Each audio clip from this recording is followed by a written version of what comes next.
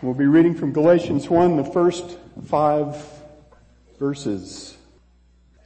Paul, an apostle, not sent from men, nor through the agency of man, but through Jesus Christ and God the Father, who raised him from the dead, and all the brethren who are with me, to the churches of Galatia. Grace and peace to you from God our Father and the Lord Jesus Christ, who gave himself for our sins that he might deliver us out of this present evil age, according to the will of our God and Father, to whom be the glory forevermore. Amen. Dear Father, we pray this morning that you would grab our attention and not let it go, that you would set the stage in our hearts to make us humble and receptive to all that you have to show us in this marvelous little letter from Paul to the Galatians. Humble us, Lord, so that we will not treat the rebukes and warnings and exhortations of this book as if they apply only to someone else, when you know full well that they apply to every one of us. We ask this in Jesus' name and for his sake. Amen. I'm going to paint a little scenario just to spark our thinking about some of the big themes that we're going to see in this book. One night before a football game that would settle a conference championship, 3 students from one of the 2 rival universities packed the trunk of one of their cars with a bunch of cans of green spray paint. Green was their school color, one of the 2 school colors. They put on camo face paint and deer hunting overalls, and then they drove several hours to get to the rival university, and they timed it so that they'd get there about 3 a.m. when college students might actually be asleep. They very stealthily wandered around the campus looking for something prominent to paint green really fast so they could then get out of there without being noticed. In a very well-kept courtyard, they came to a great bronze statue of a man in full military uniform standing in very stately pose. As one of the boys quickly started to uncap his first can of paint, the second boy grabbed his hand and said, Wait, we can't paint this statue. It's much too valuable. If we got caught painting this thing, they'd throw us under the jail. We need to find something that'll get us in less trouble. Then the third boy, who had been looking at the inscription on the statue's marble pedestal while the other 2 were having this little conversation, finally spoke up in a very sober tone of voice, and he said, There's a much more important reason that we can't paint this statue.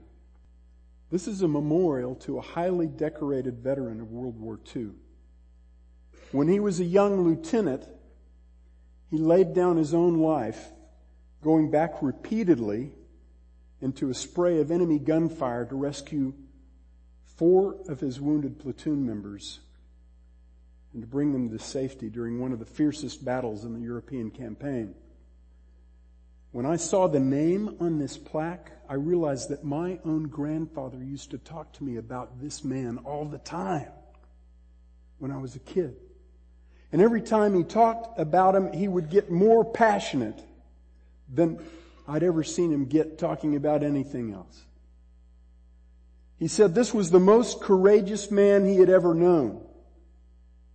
And that this was also the kindest and most selfless and most loving man that he had ever known. And my grandfather knew those things about this man firsthand. See, Granddad was one of those 4 soldiers that this man laid down his life to save. So let me be real clear about this. We're not painting this statue. In fact, I'm not going to dishonor this man by painting anything on this campus or any other campus, and I hope that you will follow me in that determination. I'll meet you back at the car. The first boy, who hastily went for his can of spray paint as soon as they came upon the highest profile object that they could find, was practicing licentiousness. He was casting off all accountability to laws and rules, and he was ready to make the biggest splash that he could make. Paul will talk only a little bit about licentiousness in this epistle. The second boy was practicing legalism. He was very concerned about laws, but only to the extent that he might actually have to suffer unpleasant consequences for violating those laws. He had no real concern about the principle behind the law. Paul will have a lot to say about legalism in this epistle. The third boy was driven by love. Love that came from knowing the character of two men.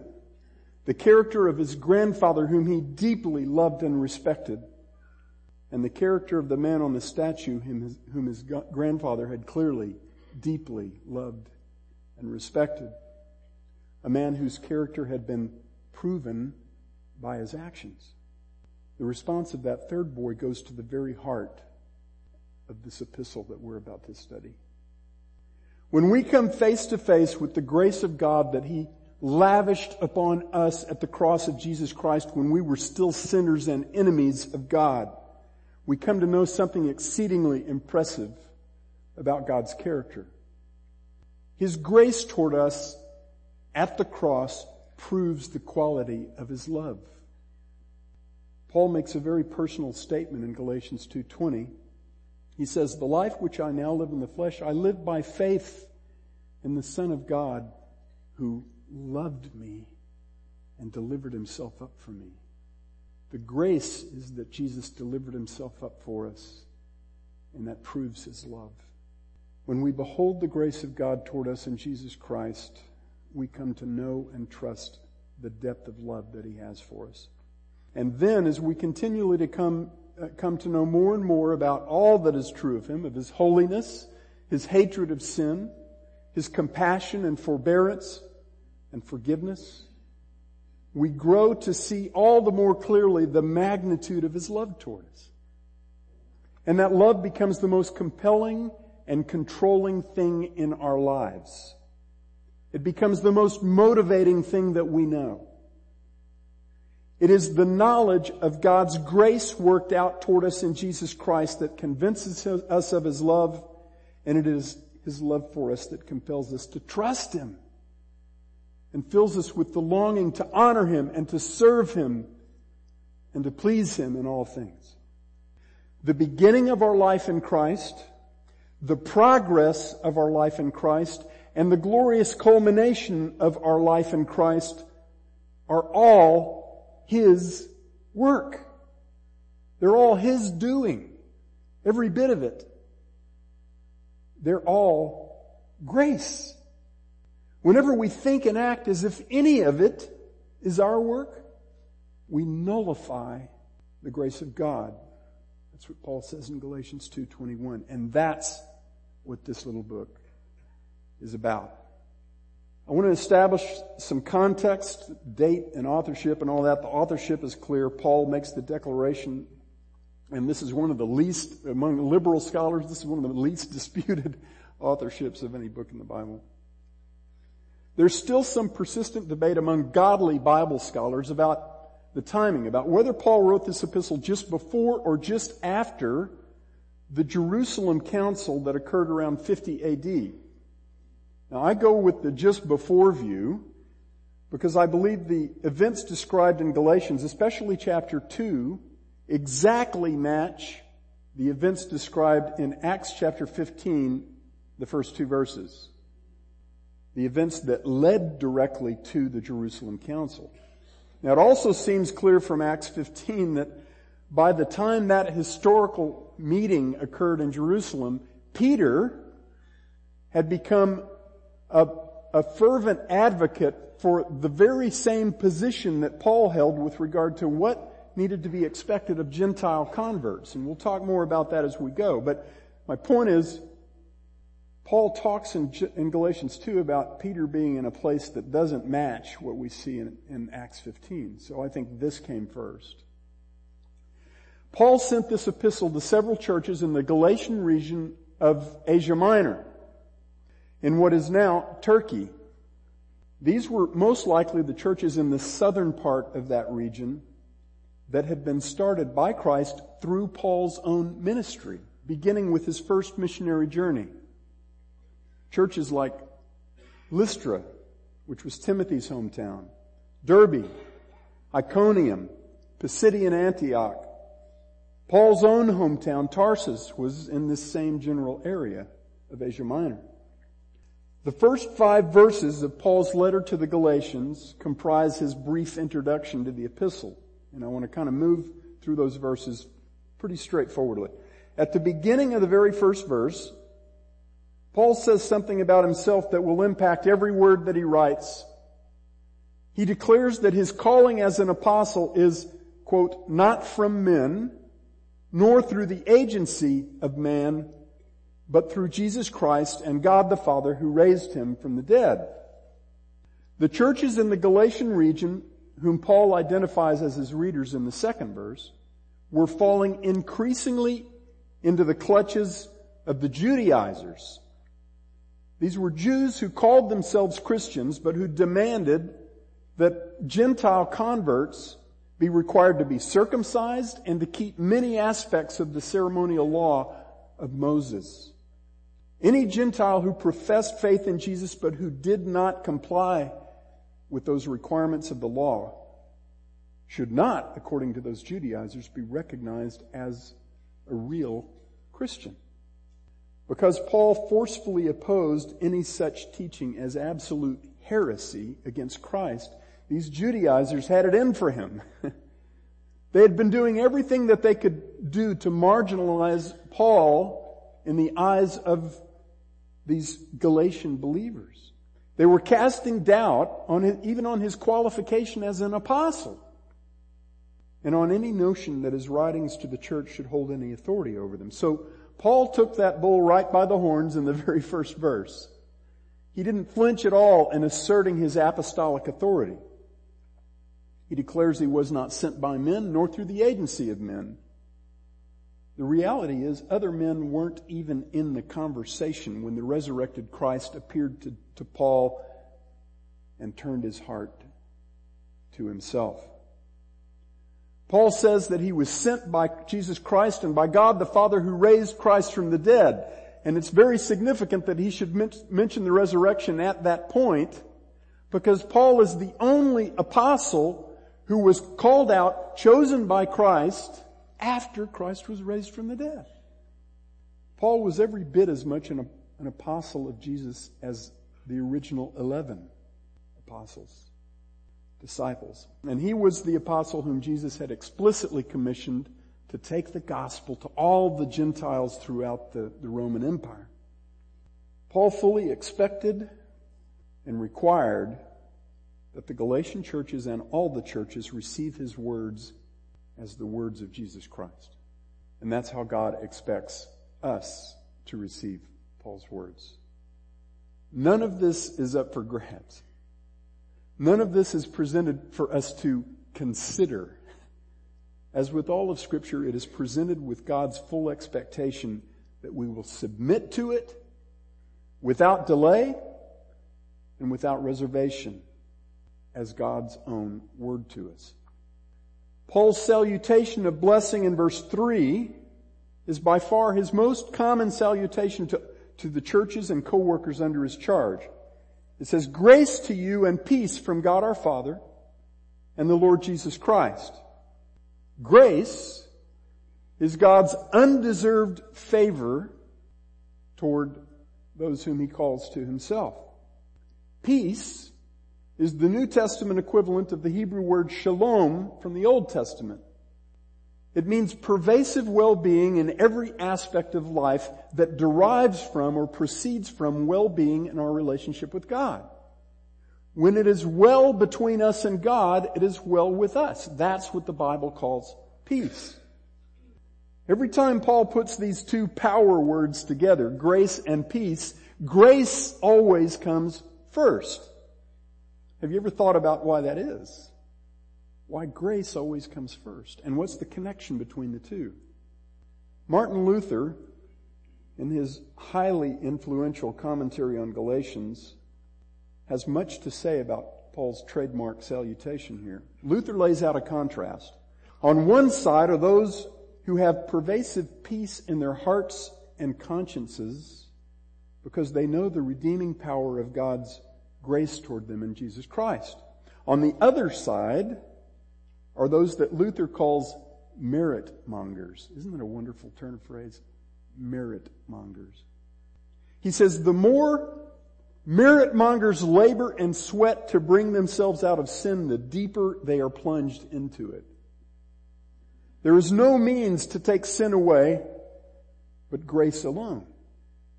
That is why Paul, in all the greetings of his letters, sets grace and peace against sin and a bad conscience. It is impossible for the conscience to be quiet and joyful unless it has peace through grace.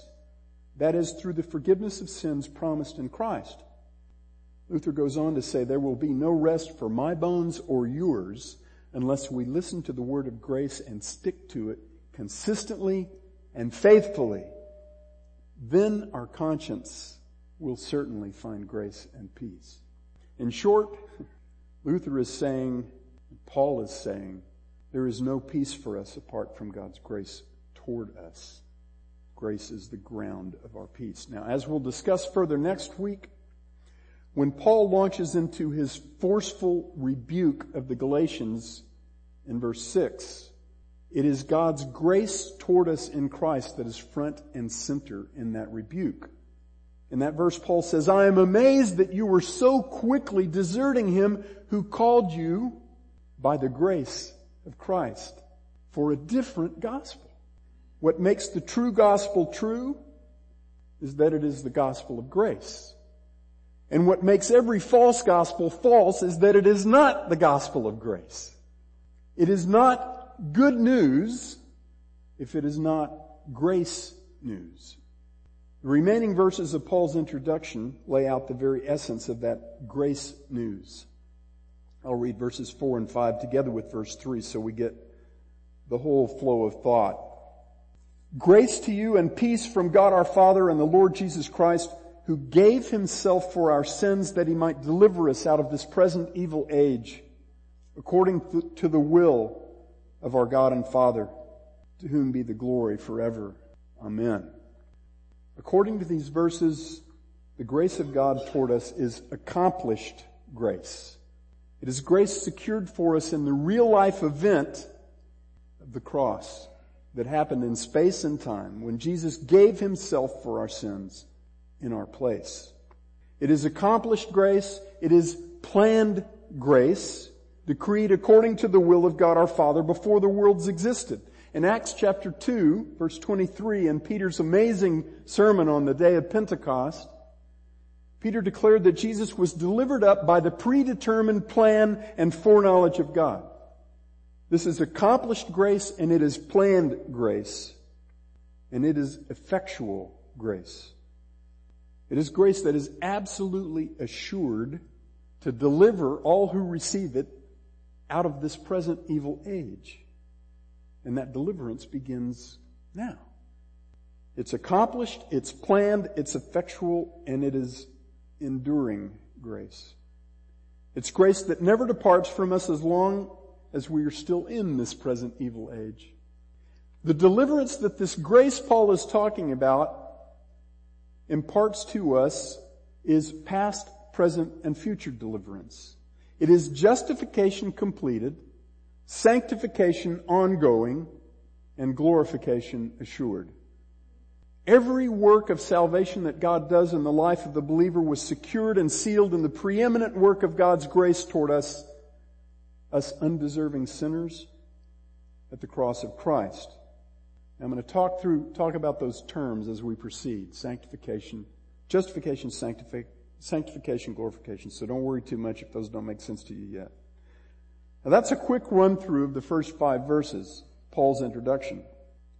I want to spend the rest of our time this morning doing a little more stage setting for this study of the Epistle to the Galatians. I am delighted at the prospect of digging into Galatians with you. This book has had a profound effect on me, And it's had a profound effect on a lot of other people, including the likes of Martin Luther and John Bunyan and Charles Wesley and John Wesley. This book is all about the greatest gift that any of us will ever receive. Salvation by grace alone, through faith alone, in Christ alone. Now some of you may be thinking, well, that's not exactly front page news for a group like this. After all, that's the central theme of the New Testament, really of the whole Bible. Well, I would respond to that with this careful warning.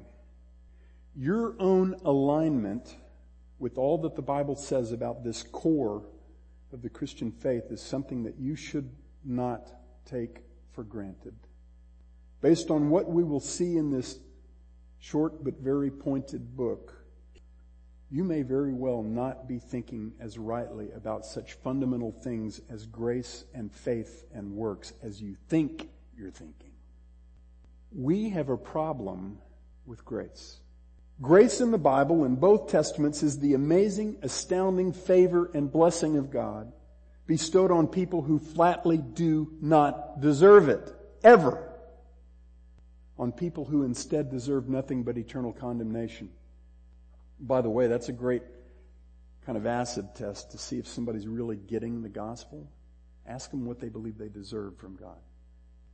This includes every human being since Adam. Grace is the fact that we deserve eternal condemnation. Grace is God giving us something unimaginably good when what we have actually earned is something unimaginably bad. And the Apostle Paul is perhaps the New Testament's greatest poster child for grace. Here's a militant enemy and persecutor of Jesus Christ, transformed by God's amazing grace alone into an all-in follower and advocate of Jesus Christ to the point of death. Paul understood more vividly than many of us just how mighty God's grace is to transform the life of a man or woman or child. But beloved, if there's one thing about human beings that the epistles of Paul make very clear, beyond the fact that we're all sinful and cursed apart from Christ, it is that we have a problem with grace. And no book in the entire Bible makes that more vividly clear than this one. We have a big problem with God's grace. We are not easily satisfied to receive and embrace it as it comes to us from God. We feel compelled to tweak it, to adjust it, to add something to it so that it matches up better with our way of thinking and our way of understanding things and doing things. This problem that we have with grace persists very tenaciously even after we have come to faith in Jesus Christ as Savior. And the fact that we have this big problem with God's grace turns out to be a big, big problem for us. It messes badly with our relationship with God. It messes badly with our relationship with each other. And worst of all, it distorts the gospel of Jesus Christ by which men are saved. It distorts, indeed, if Paul means what he says, it denies the grace of the gospel of Jesus Christ, which is the message that we bear to the world. Our problem with grace is a problem that needs to get fixed. Now, the exact nature of this very problem, the great urgency of it for the Galatians, and God's very straightforward prescription to fix it are lessons that we very much need to learn from this small book. Our failure to embrace the absolute imperative of grace and to embrace it entirely without reservation or adjustment on our part is at the root of most of that which ails the Church of Jesus Christ in any age. When I use the words the absolute imperative of grace, which is my title for the series, when I use the phrase the absolute imperative of grace, what I mean is that every good thing we will ever have, every good thing we will ever do, every good thing that will ever be true of us is a gift. It is an undeserved gift from God, secured for us entirely by the perfect life, atoning death, and glorious resurrection of Jesus Christ alone. We can't buy it, beg it, or steal it. We can't muster it up from within ourselves because it doesn't come from us. And we cannot add to it or modify it in any way. Any change that we make to God's gracious gift nullifies it, and it turns us away from grace. Paul will make that infinitely clear in this letter.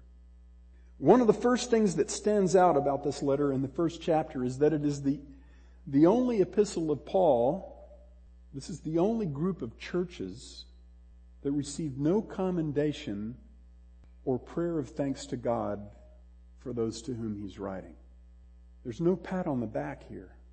Paul's letters very predictably contain a declaration of his authority as an apostle, which we just saw in this one, followed by an identification of his audience, which we also saw, writing to the Galatians.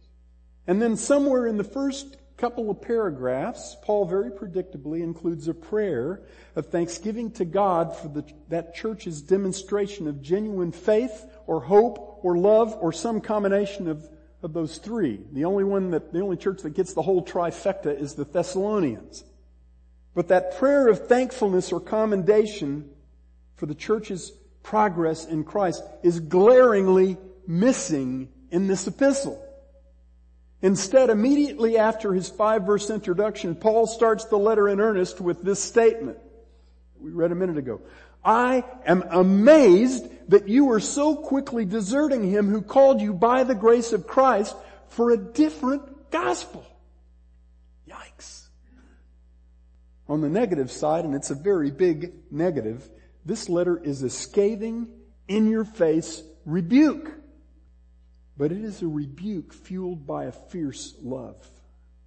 By Paul's deep love for Jesus Christ, by his protective love for the gospel, and by his fiercely protective love for his children in the faith, in these churches that God started through him.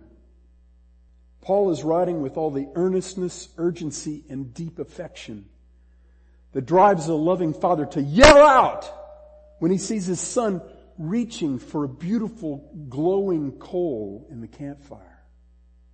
Paul's piercing words are filled with compassion and love for the people of God.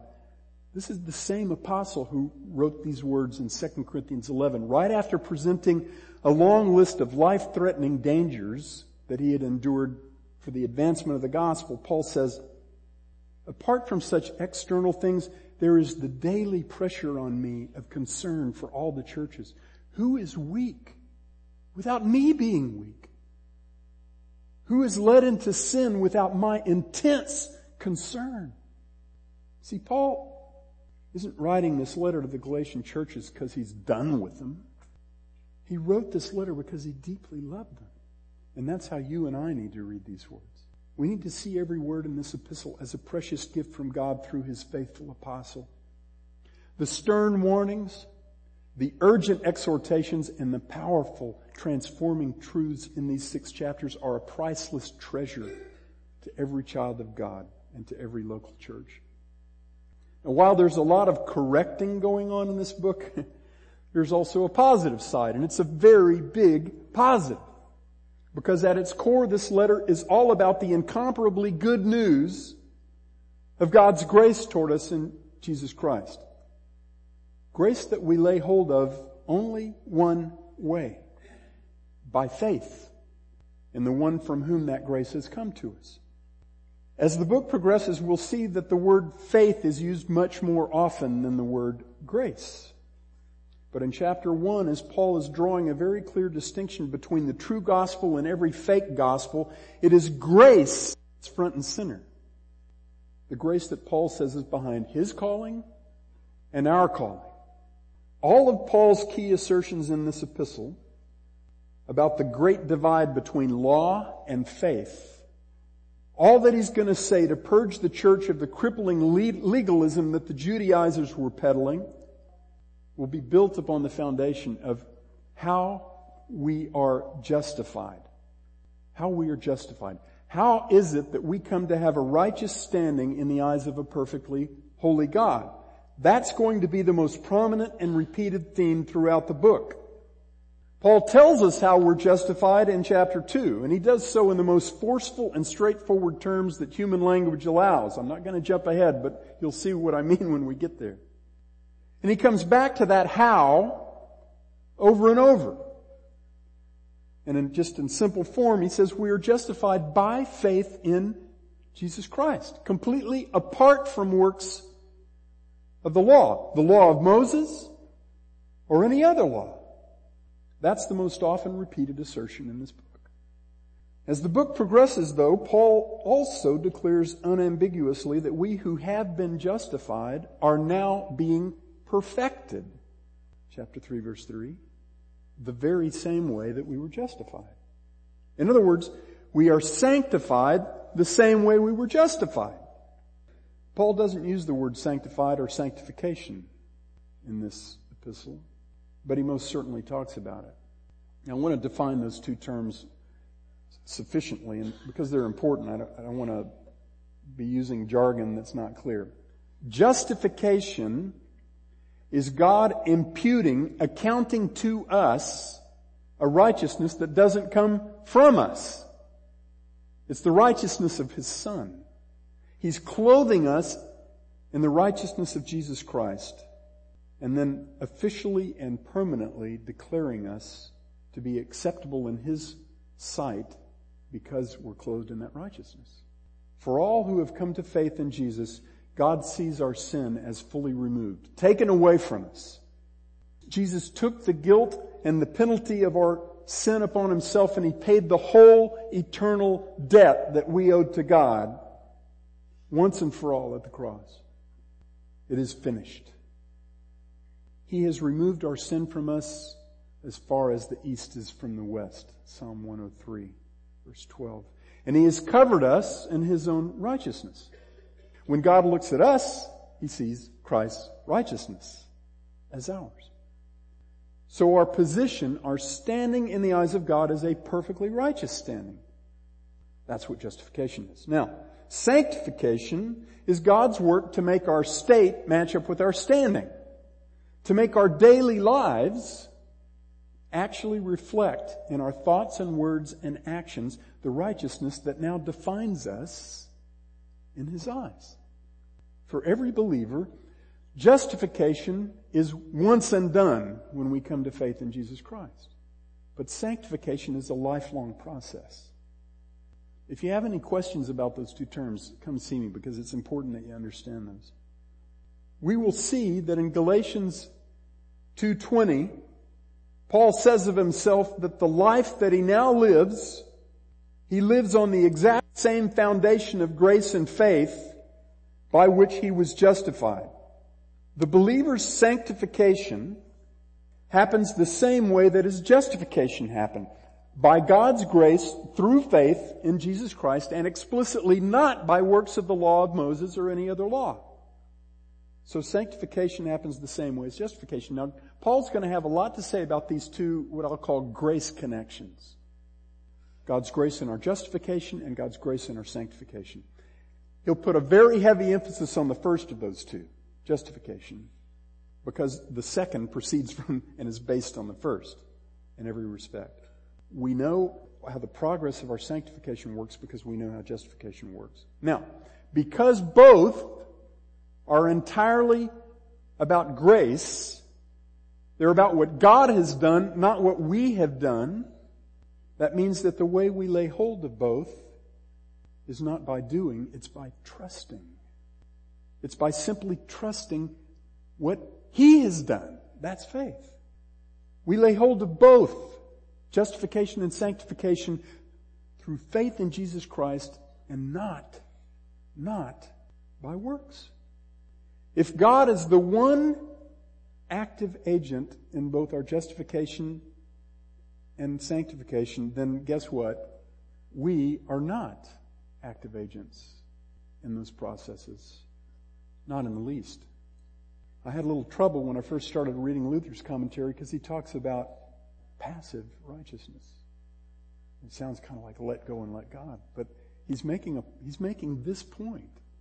He's saying the agent in both declaring us righteous and conforming us to Christ so that we are righteous indeed. The agent is God. The active person is God, not us. Our part is purely to trust Him, to be utterly dependent upon His part, because His part is the only part. Even our faith is the work of God. Paul will strongly rebuke every belief and every practice that threatens to break or even modify either of those two critical grace connections. He will identify and do battle against specific threats to each of those connections in this letter. Now, let me just restate this one thing to make sure it's as clear as it can be before we launch further into the book next week. The reason that we can only be justified and sanctified through faith in Jesus Christ is because we are justified and sanctified by grace. Grace is God doing for us what we could never, ever do for ourselves. Grace is God bringing dead people to life, covering us in His Son's righteousness, and then making our actual lives match up with that righteousness. So if our salvation in every respect, past, present, and future, is God's doing and not our doing, that means, again, our place is to trust in the one who actually does all the saving. The moment we try to do any of it ourselves, we nullify the grace of God. I hope that's clear.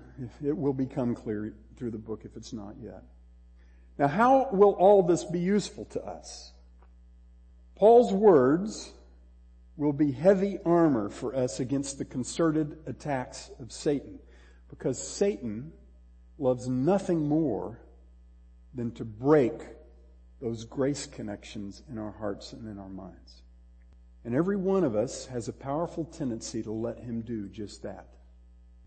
If you don't think so, I pray that you'll stay with us every week as we progress through this book, or get the audio for ones that you miss, because while this teaching is going to show you much that you need to know about God, this book, it will also be teaching you much that you need to know about yourself.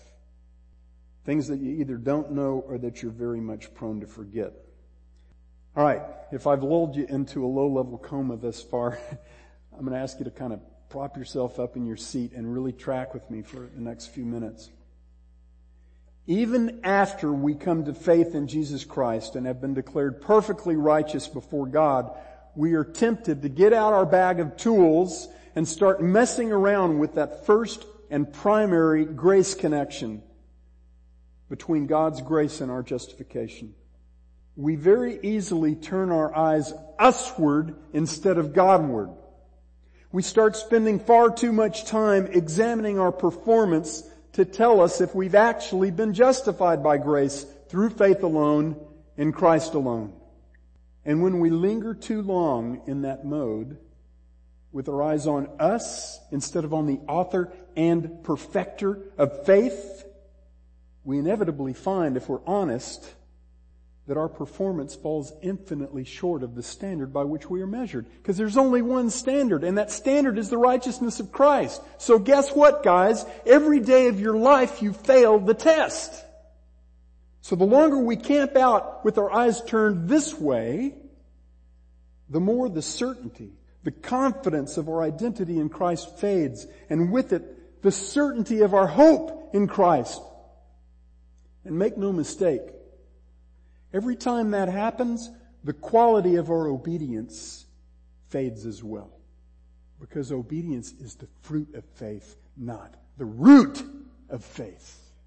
We listen to preachers and we read authors who rightly, please hear me, rightly point out to us that while we are saved through faith alone in Christ alone, faith is never really alone, right? Because real, vital faith affects action. It changes lives. They tell us over and over again with great passion and conviction that real faith is never fruitless faith. And those words are absolutely true and absolutely biblical. But hear me, beloved, as we hear and read such things over and over and over, that trouble, that problem that I talked about earlier that we have with grace causes those true assertions to turn into false emphases. Causes true assertions to turn into false emphases. Specifically, to turn into an emphasis that locks our radar on the wrong target. It fixes our gaze usward instead of Godward.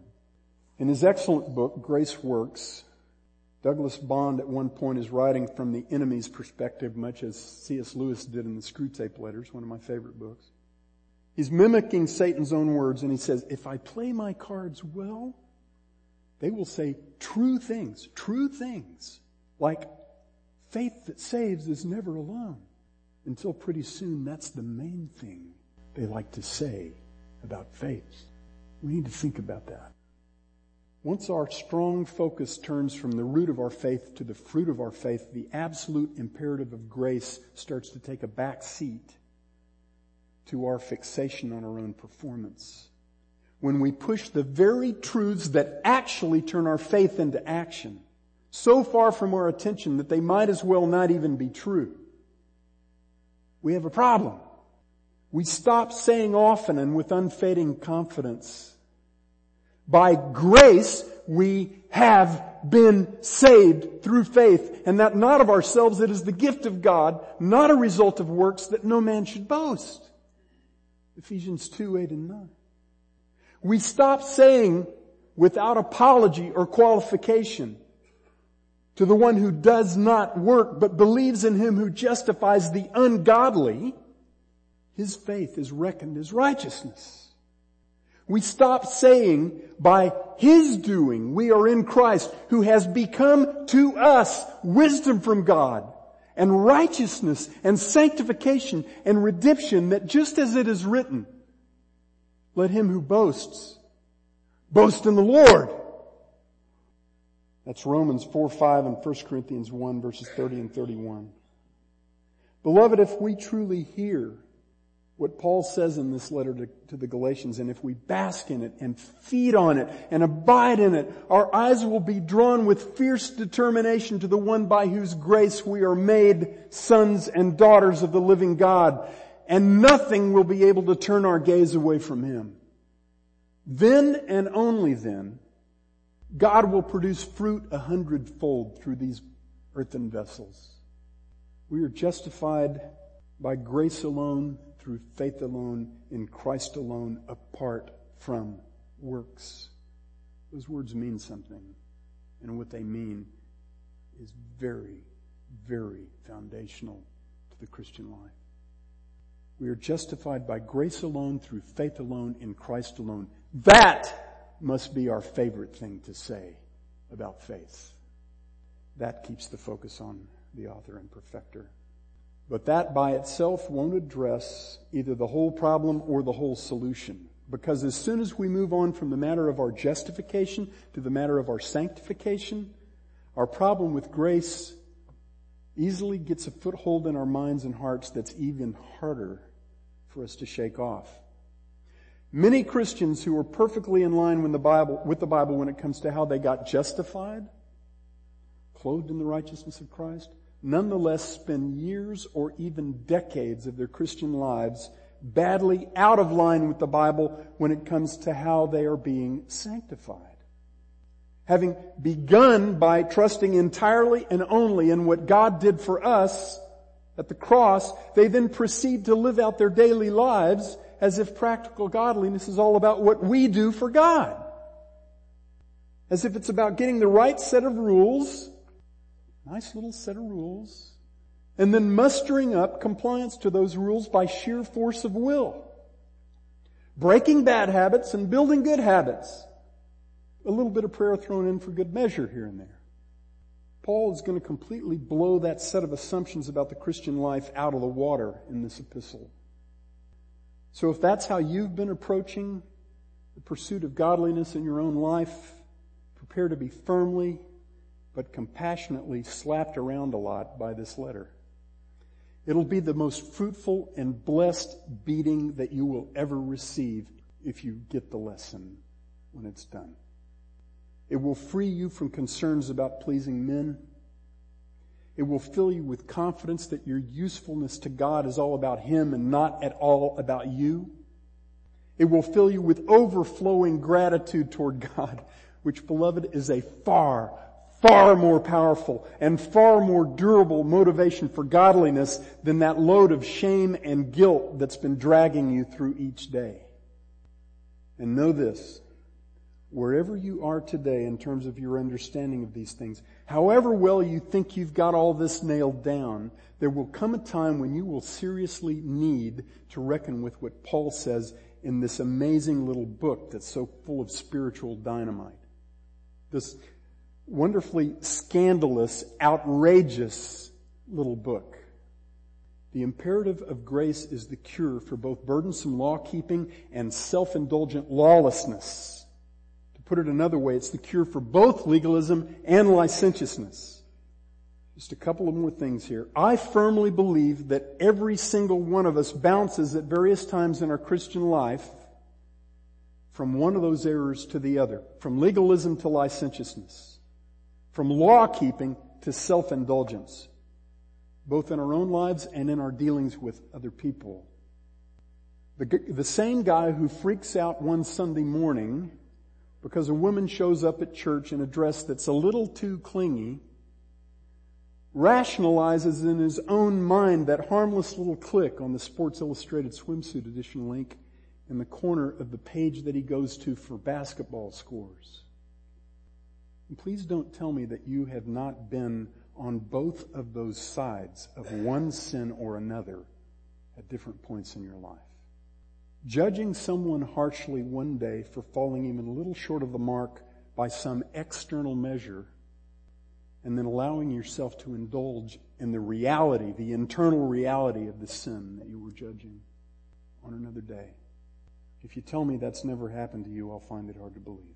And rather predictably, it is those who err most grievously on one side of that picture who also err most grievously on the other side, because the cause of both of them is a compromise of grace. And the cure for both of them is grace. Paul's going to address both of those deeds, both of those errors, the deeds of checklist righteousness that makes an idol of law, and the deeds of the flesh that flatly reject God's law. And he's going to show us that the cure to both is grace. God's grace says to us what Samuel said to Israel in 1 Samuel 12:24. Only fear the Lord and serve Him in truth with all your heart, for consider what great things He has done for you. When we really get it, God's amazing grace toward us in Christ becomes our power source and motivation for righteous living, becomes our compass, becomes our sufficiency for ministry, and becomes our message to the world. That's what this book is about, and I hope that you'll stay with us as we take our journey through it. Dear Father, thank you for this body. There are so many people here that have had such an amazing impact on me and that have shown me the grace of Jesus Christ in just a multitude of ways, even this week. May you fill us, Lord, with the awareness, with the response to that amazing grace, so that we know whose we are, we know why we're here, we know what we must do, and we know that we've been empowered to do it only and entirely by you. And we pray this in Jesus' precious name. Amen.